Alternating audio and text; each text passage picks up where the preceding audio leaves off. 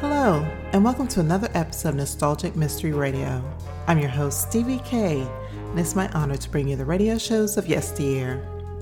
For this episode, I bring you The Adventures of Nero Wolfe, episode titled The Vanishing Shells, originally aired February 2nd, 1951, where Archie gets Nero Wolfe hired by an actress who's afraid of being cut out of a lead role in a play. So sit back and relax, and I hope you enjoy this Nostalgic Mystery Radio. Thank you for listening.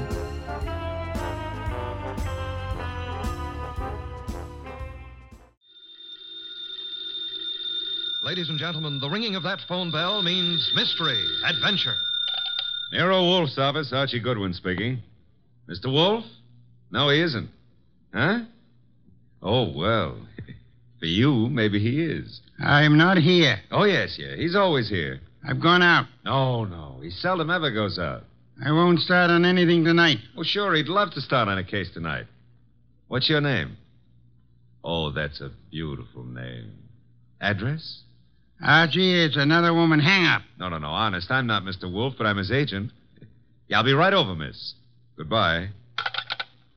What's her trouble? Where are you going? Well, she said she's received some threatening notes and she's afraid to leave her hotel. So long, boss.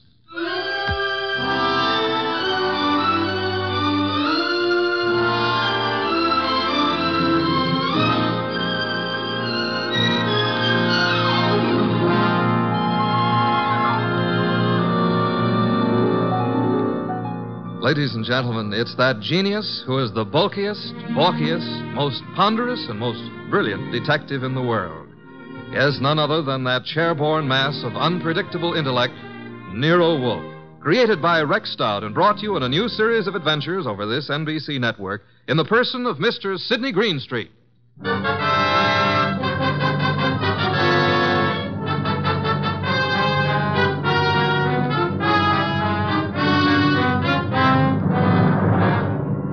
We prefer to call tonight's story The Case of the Vanishing Shells. It didn't seem to be difficult at first, but, well, I'm not a stupid individual, but so often I allow myself to become mesmerized by beautiful women. Heaven bless them. Doris Murray was such a woman. She phoned us first late one afternoon about 5 o'clock, then again at 5:30. Very well, Mr. Goodwin, but I would prefer to see Mr. Wolfe. Well, I said I'd be there at 6, Miss Murray. I don't want to talk any longer on the phone. Please hurry. There's someone at the door. I'll see you in the cocktail lounge at your hotel. At 6 o'clock. That's half an hour. Don't fail. Who is it? Emil Stoner. Oh, come in, Emil. You got my call, darling. Here, let me take your briefcase. I'll just put it here on the piano, Doris. I'm terribly upset about those threatening notes, darling. I know it's upset you, too, but I'm determined to find out who it is. I'm not going to let them bluff me out of my first chance to play the star part in one of your shows. But look, Doris, there's that other part. Is that all I mean to you? Well, what can they divulge that'll harm us? What? Several things. And I can't afford... I mean, at this time... You're frightened, Emil. Doris, I'm going to give the star part to Paula. Paula? You've been divorced for 4 years. Why? Because I feel she can play it better. Is that what you're going to say? Well, I can act rings around her. Now, look, Doris. I know it's a big disappointment to you, but that's the way it is. Get out. Get out. Go on across the hall to Paula. Give her the part. Louse up your show. She and that playwright of hers. Get out, Emil. But, Doris... You frightened little... Get out!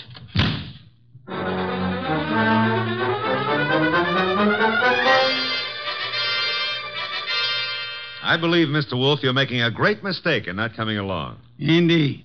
I'm sure that what attracts you could not possibly be of interest to me. The gal needs help. Money is money. Girls, money, phooey. Yeah, well, we could have dinner out for a change. They have one of the finest chefs in town at that hotel. You're most impolite. I'm trying to read this book. Poetry. Archie. Yes, sir? Shut up. Well, we need money. That filthy green cabbage is necessary to our existence. This may be a tough case, you know. You're sufficiently intelligent. Sometimes. If I sat around like you do, I'd weigh 500 pounds, too. Archie, leave the room. Besides, it's only 300. What a way to run a business. Orchids, beer, books. Don't keep the charming client waiting. Okay, I'm going. And always remember there is a telephone.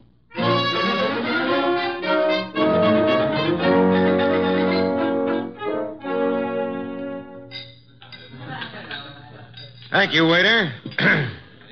Oh, good evening, Miss Moray. I'm Archie Goodwin. Well, I didn't expect... please sit down. Well, I think I should explain the absence of Nero Wolfe. There's so much of him that it's not too convenient to transport it about. I do all the outside work. And I'm sure you do it well. Mr... Well, you know, some women call me Goodwin and some call me Mr. Goodwin, and, Yes? the unattached call me Archie. Hello, Archie. Oh, splendid. I'm glad to hear it. Now we can get right down to the nasty old business that's troubling you, Doris. First, here's the 500 retainer fee. Well, thank you. Now, what's the note about? Well, there are 2 notes, both printed by hand. Uh-huh. Oh, will you hand me my purse, please? Oh, sure. Thank you. Oh, I see. Doris Moray. If you fail to withdraw from the cast of Stoner's next production by start of rehearsals Monday, both you and Stoner will have a blasted reputation and perhaps other injuries from which you will be unable to recover. The other one is like it, only more vehement. Well, someone or a group of someones are intent on keeping you out of Stoner's shows, huh? It's too bad. His next one is said to be a sure smash hit and a star-making part for the leading woman. Yes, Emil Stoner wants me to play it. He's been planning on it ever since David Banning wrote the play. What does David Banning think of you playing the part? Well, I don't think he's too enthused about it. You see, Mr. Stoner and Paula Kenyon have been divorced for 4 years, but she has continued to be his top leading woman. Now she's engaged to David Banning, who wrote this play. Oh. Makes things a bit difficult. Well, of course, Rick Hunter, Stoner's director, is... Hunter's somewhat in favor of your playing the part. Well, Rick Hunter is very fond of my work. And very fond of you as well, huh? Yes, unfortunately. I like Rick Hunter tremendously, but Emil Stoner has been of greater interest to me. In fact, we're more or less engaged, Mr. Goodwin. Oh, well, had any words lately with the ex-Mrs. Stoner? Paula Kenyon, is that her name? Paul and I were great friends when I first joined the Stoner Productions, but I don't know, I don't think she appreciated the fact that Mr. Stoner and Rick Hunter, the director, took such an interest in me. Tell me, did you ever think you were in love with Rick Hunter? Yes, at first I was thrilled by his artistic imagination. And then as time went on, I realized that he was subject to melancholia. Mr. Stoner was more stable, and I needed someone older to advise me. Well, what's wrong with your reputation of Mr. Stoner's? Well, there's nothing I fear, but I'm afraid Mr. Stoner is somewhat disturbed by these threats. He feels there's something in his past of sufficient import to really harm him. I think it's nonsense. Well, then what we have to do is uncover this person or persons before you end up with ruined careers on Broadway. Where does the ex-Mrs. Stoner live? Well, as a matter of fact, she lives just down the hall from me. Lived here for years. Oh, well, I think it's advisable, honey, that you stay close to your room until we solve this thing. Oh, but I'm not afraid for my life, Archie. No? Well, I am. I'll see you into your room, Doris. Oh, now, please, Mr. Goodwin, if you... Oh, you don't trust the boy, huh? Oh, well, Such beautiful eyes. Well, Lovely red hair. Yeah. You could have the lead in my new play. I never wrote one, but for you, I'll try anything. Come along. Here's your bag. Well, hello, Doris. Oh, hello, Rick. Mr. Goodwin, this is Rick Hunter. Hiya, Hunter. Nice shows you've been putting on. I've just been admiring your work, Goodwin. Yeah, oh, well, that's nice. I'm glad. Nothing like encouragement for a beginner, Mr. Hunter. You're ready for the big time from what I saw. Heard from Emil Stoner today, Doris? I talked to him once this morning.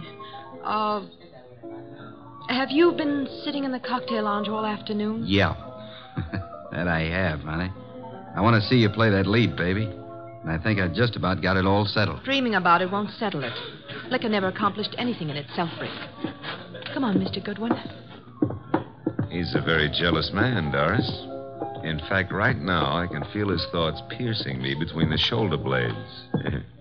Oh, excuse me. Here's a phone book.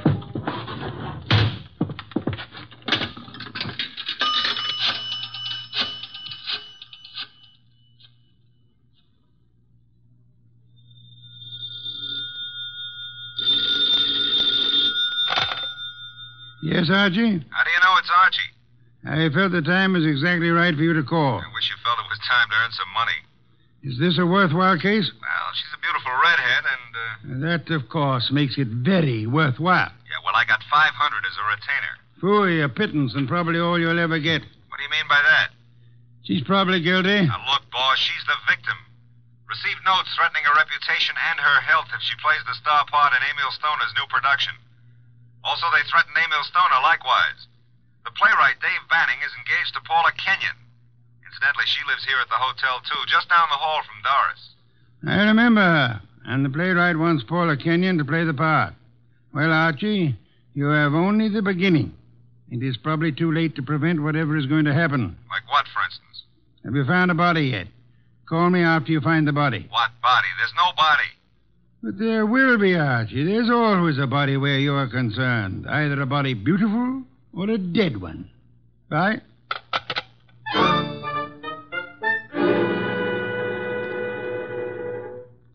Thanks for seeing me to my room, Archie. Oh, I'm not stopping here, Doris. I'll take a look inside. But I'm not. Oh, I insist. Part of my job, you know. If I fail to take every precaution, Mr. Wolf would never... Oh, look in that chair. Emil. Emil? Emil Stoner? Oh, 3 red dots on his shirt front. Doris, hold on. I'm all right. Yes, I'm all right. All right, sit down. That's it. Now, let's see. The body's still warm. What's this crumpled in his left hand? A horoscope. Between the fingers of his right hand, an unlit cigarette. Monogram PK. Paula Kenyon. This horoscope is for March. Something he picked up from your desk here? I don't believe in astrology. Where'd he get this cigarette with Paula Kenyon's monogram? Poor Emil. Poor Emil. I didn't believe anyone would really harm us. Why was I so stubborn? When did you see him last? Please, shouldn't we do something? Call the police? No, not yet. When did you see him? Why, I saw him this morning. I'm so shocked I can hardly think clearly. Doris. Yes? There's a briefcase here on the piano with a newspaper on top of it. What? Oh, it is. Yes, it's Emil's. He must have left it here this morning. That's strange. Emil Stoner was bald, but... But what? Well, I'm sure he's a man who always wore a hat, but I see no hat. He must have come up the elevator as I went down to meet you. Who would know he'd come up here? Your director, Rick Hunter, he said he'd been in the bar all afternoon. What else was it he said? Thought he had everything just about settled. Oh, no, Rick couldn't. He just... Oh, Mr. Goodwin, I couldn't believe that. I can believe anything about anybody. I learned that the hard way. In my book, everybody's guilty until proved otherwise. Even you, baby. What? Even you. Yeah. A Herald Tribune newspaper. Are you sure you haven't seen him since this morning, Doris? What are you doing? Absolutely nothing. Someone came in here and shot him. Call the police. I insist. Maybe... What? Maybe I did leave my door unlocked. Why did I do that? Well, he couldn't have opened the door otherwise, could he? No. Give me the check room, please. Oh, hello. Do you know Mr. Emil Stoner, the producer? You do? Well, tell me, did he check his hat with you this afternoon or this evening?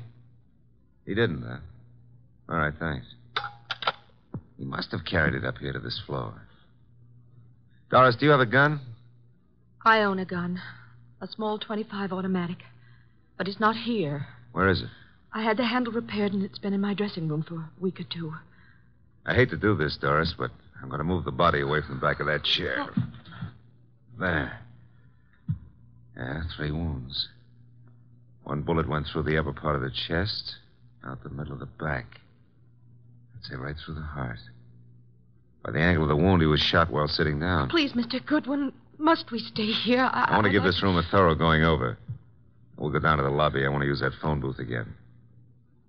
And, Doris, I hope... I know what you're going to say. You'll hope that gun of mine... is still in your dressing room at the theater.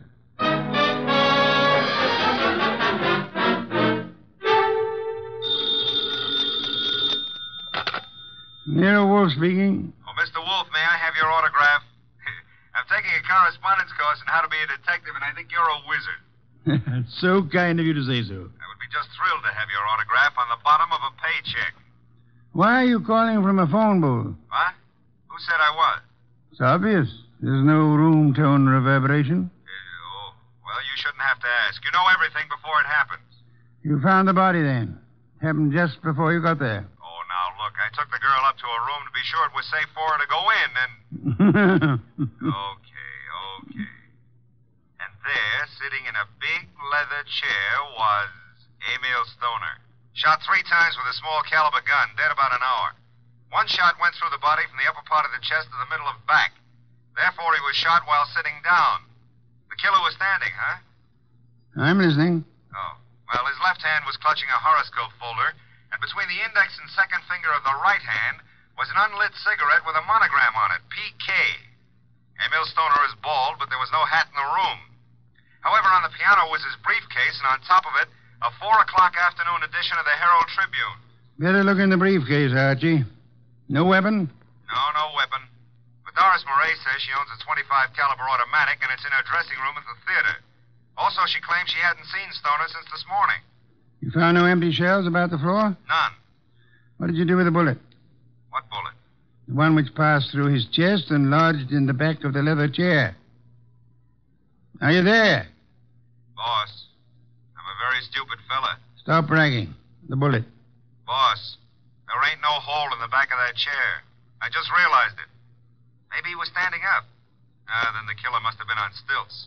Archie, let us pretend, only pretend, that you're very observant. Now proceed to Paula Kenyon's apartment, just down the hall, you said, and see what she knows without divulging the fact that Stoner is dead. And look sharp. My gears must be slipping. Archie, do you know what great event will be celebrated tomorrow? Yeah, my birthday. What'd you get me? Cuthbert's correspondence detective course in 4 easy lessons. Bye.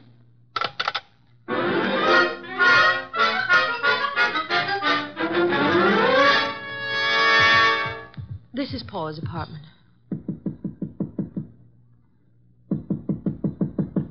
No answer. Let's see if it's open. Oh, there's no one in sight. Come on in. Now, look, if anyone walks in on us, we found the door open and we just came in to wait, huh? Which is the truth, isn't it? Yeah, that's right. Oh. Here on the desk we have a stack of horoscopes, Doris. And a box of Paula's monogrammed cigarettes. Mr. Goodwin. Huh? This is Emil's gray fedora hat. Then he was in this apartment this afternoon. What are you staring at? Oh, small pearl-handled automatic. Yes. .25 caliber. Yeah, it's been fired very recently. We won't touch it now. Does it look like yours? Archie, it is mine. Your initials? I found old Jenkins, the stage doorman at the theater, to look in my dressing room, and... well, my gun isn't there. Did you leave the gun out in plain view in the dressing room? Yes, for several days anyway. Then I put it behind the mirror. I suppose many people have seen it, then. I'm sure. I hope, Doris, that your fingerprints are not the only ones on that gun. If they use my gun to shoot him in my apartment, why would they bring the gun back here and leave it in plain Well, sight? maybe they didn't do it just that way. No? His hat's here, the gun is here, and yet he's dead in your apartment. How can you answer that? Well, maybe he was sitting here waiting for Paula, and someone called him out over to your place and shot him. That's no good. Doesn't make sense. Now, if he was sitting in this chair here and someone entered that door, Hey. What is it? Look in the chair back. Huh? Little round hole. Start looking for some empty shells around here. You find something? No, I want to make a call. He was shot with this automatic. 3 shells were ejected. They certainly vanished. Hero Wolf speaking? Archie, I'm at Paula Kenyon's. She's not here. Found his hat, a stack of horoscopes on the desk, box of monogrammed cigarettes, a .25 automatic which belongs to Miss Moray, recently fired, but not an empty shell in sight. No blood, but a single small hole in the back of the chair near the desk. Doris Moray is with me. I will call Inspector Kramer now about the body and have ballistics check the bullets with the gun. The bullet in the chair back? Did you find anything of particular importance in Emil Stoner's briefcase? Yes, I found... Never mind. Bring the girl here at once. Okay, boss. Say, don't you think I'd better wait for Paula Kenyon? Uh-oh, here she is. Bye. Bring her along, too, if you can. Goodbye. Hello, Paula. Well, Doris, what are you doing here? I wasn't aware that I left the door unlocked. Seems to be contagious this evening. I left mine unlocked, too. Hello, Dave. Miss Kenyon, Mr. Goodwin. Hello, Doris. Hello. Archie, this is Dave Banning, the playwright. How are you, Mr. Banning? How do you do? I've heard all about your new play, and I wanted to meet you. Doris thought you might be over here, and the door was ajar, so we... Well... I just walked in. I hope you don't mind, Paula. Certainly not. I'm used to people just walking in. We were here a while ago and went down to the cocktail lounge for a while. When does the play open, or have you cast it yet? Mr. Stoner handles that part of it. Are you a prospective investor, Goodwin? Oh, I've had a number of flings in the business. Matter of fact, I expect to see Mr. Stoner tonight. You do? Tonight? Here? I don't understand. What's this fencing all about? Doris, you're not just visiting me. We've hardly spoken for... Oh. Is that your gun, Miss Kenyon? It's yours, Doris. Yes, that's right, Paula. It was in my dressing room. When did you see Mr. Stoner last? But I haven't seen him today. I had lunch with him. Why? What hat did he wear at lunchtime, Mr. Banning? Why, the gray fedora. How did it get here? That's Amel's. What is this? What are you two doing here? Where is Emil? Come on, cut out the melodramatics. Mr. Stoner is dead. He's what? Paula. And without any further explanation, I shall have to ask you to accompany me downtown. Police? If you will, please.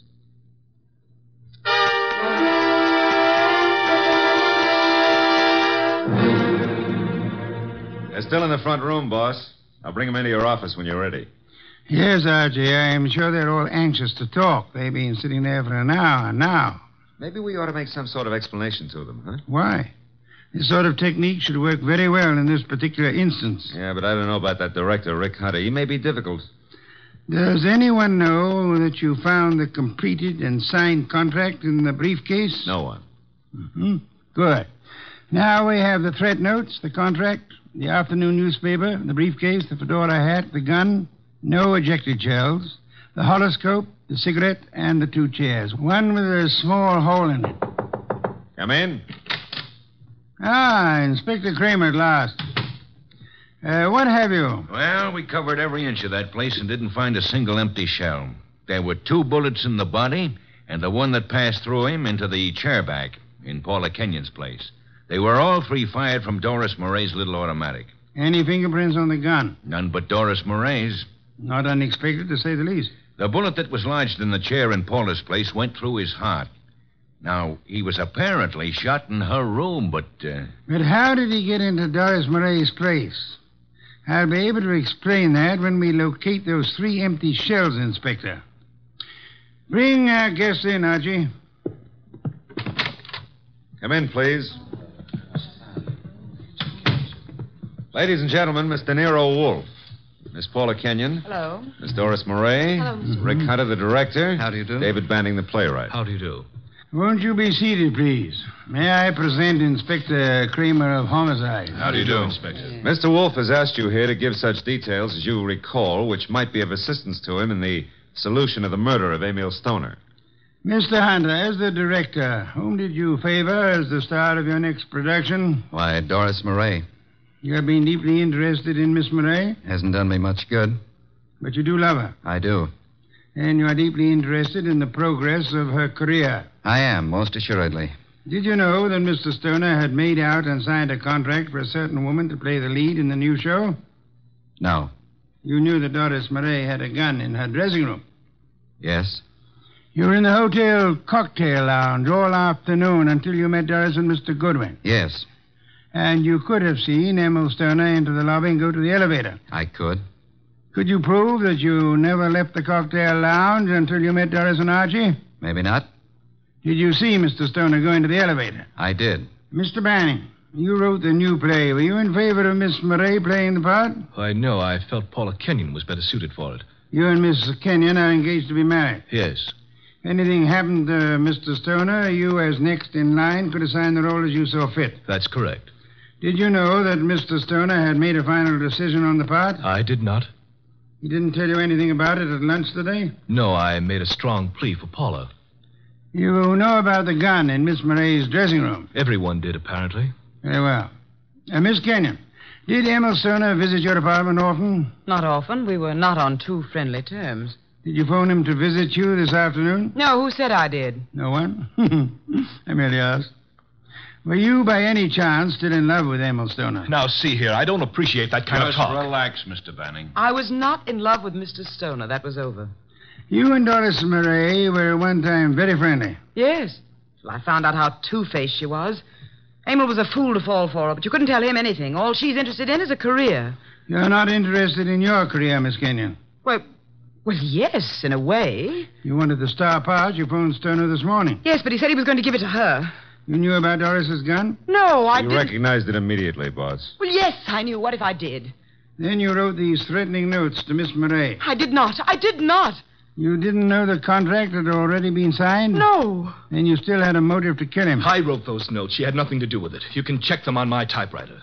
We know, Mr. Banning. We've already done that. I know how it looks, but Paula didn't do it. I knew he was coming to her place. I called him. I knew Paula was out. I did it.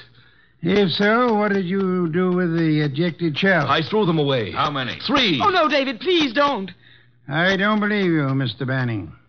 Miss Murray, did you know the contract had been made out and signed? No, You're lying, Miss Murray. You said you didn't see Stoner this afternoon. I didn't.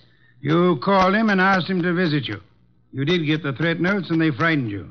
But you didn't know they would frighten Stoner. I did not phone him, nor did I see him. Yes, you did. His briefcase was on the piano. And he was there in the late afternoon because he brought with him a 4:00 edition of the Herald Tribune. What if he was there? I didn't kill him. He told you then about his decision. He left hurriedly, forgot the briefcase, and went to Paula's apartment to wait for her. That's not true. That's not true. Filled with rage, you got your gun, which you said had disappeared from your dressing room, then calmly put it into your bag, walked across the hall, and shot him as he sat reading a horoscope. No. Archie, her handbag.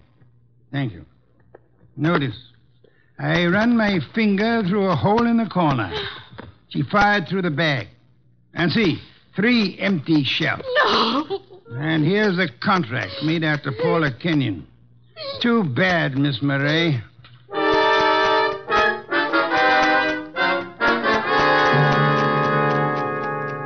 Well, that's a good day's work, boss. Some beer, Archie. Right. Say, tell me, how did Stoner, if he was shot in Paula's room, get back to Doris's room? She couldn't carry him. Oh, now, Archie, that's not too difficult. He walked. Shot through the heart? Impossible. That's a fallacy, Archie. Official medical records show that people have walked a block in such instances. No wonder Doris was so shocked when she saw him back in her room. The shooting took place after she called us, and it seemed unbelievable that anyone would leave the gun and not the ejected shells. Ergo, the gun must have been concealed when fired. Yeah. Paula would have no reason to do that, because she was in her own apartment. And these men are not the type who would have fired through their coats. And Doris, before she started down the hall, would naturally conceal the gun, huh? In her handbag. Where else?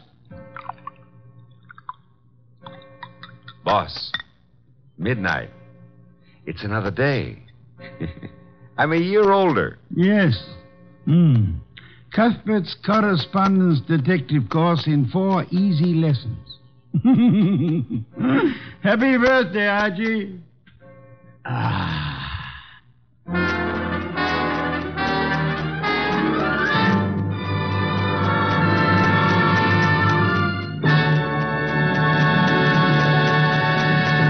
You have been listening to The New Adventures of Nero Wolfe, starring Sidney Greenstreet.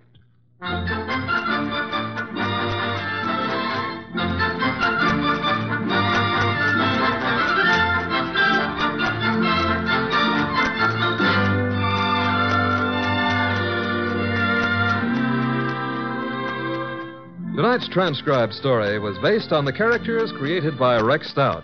This is an Edwin Fadiman program, produced and directed by J. Donald Wilson. In the cast were Gerald Moore as Archie Goodwin, and Gene Bates, Betty Lou Gerson, Bill Johnstone, Peter Leeds, and Vic Perrin.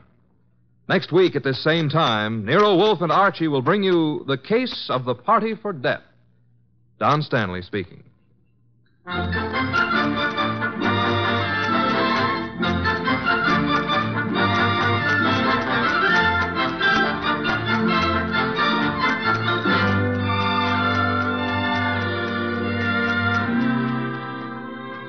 Three chimes mean good times on NBC.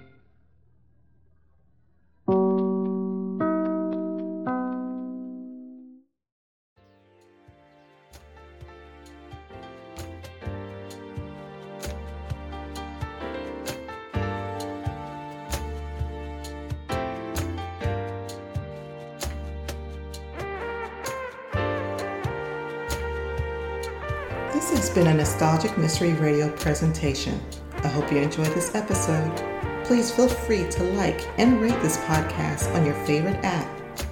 Also, there's a Nostalgic Mystery Radio YouTube page for your perusal to subscribe to. You can contact me by emailing me at nostalgicmysteryradio@gmail.com.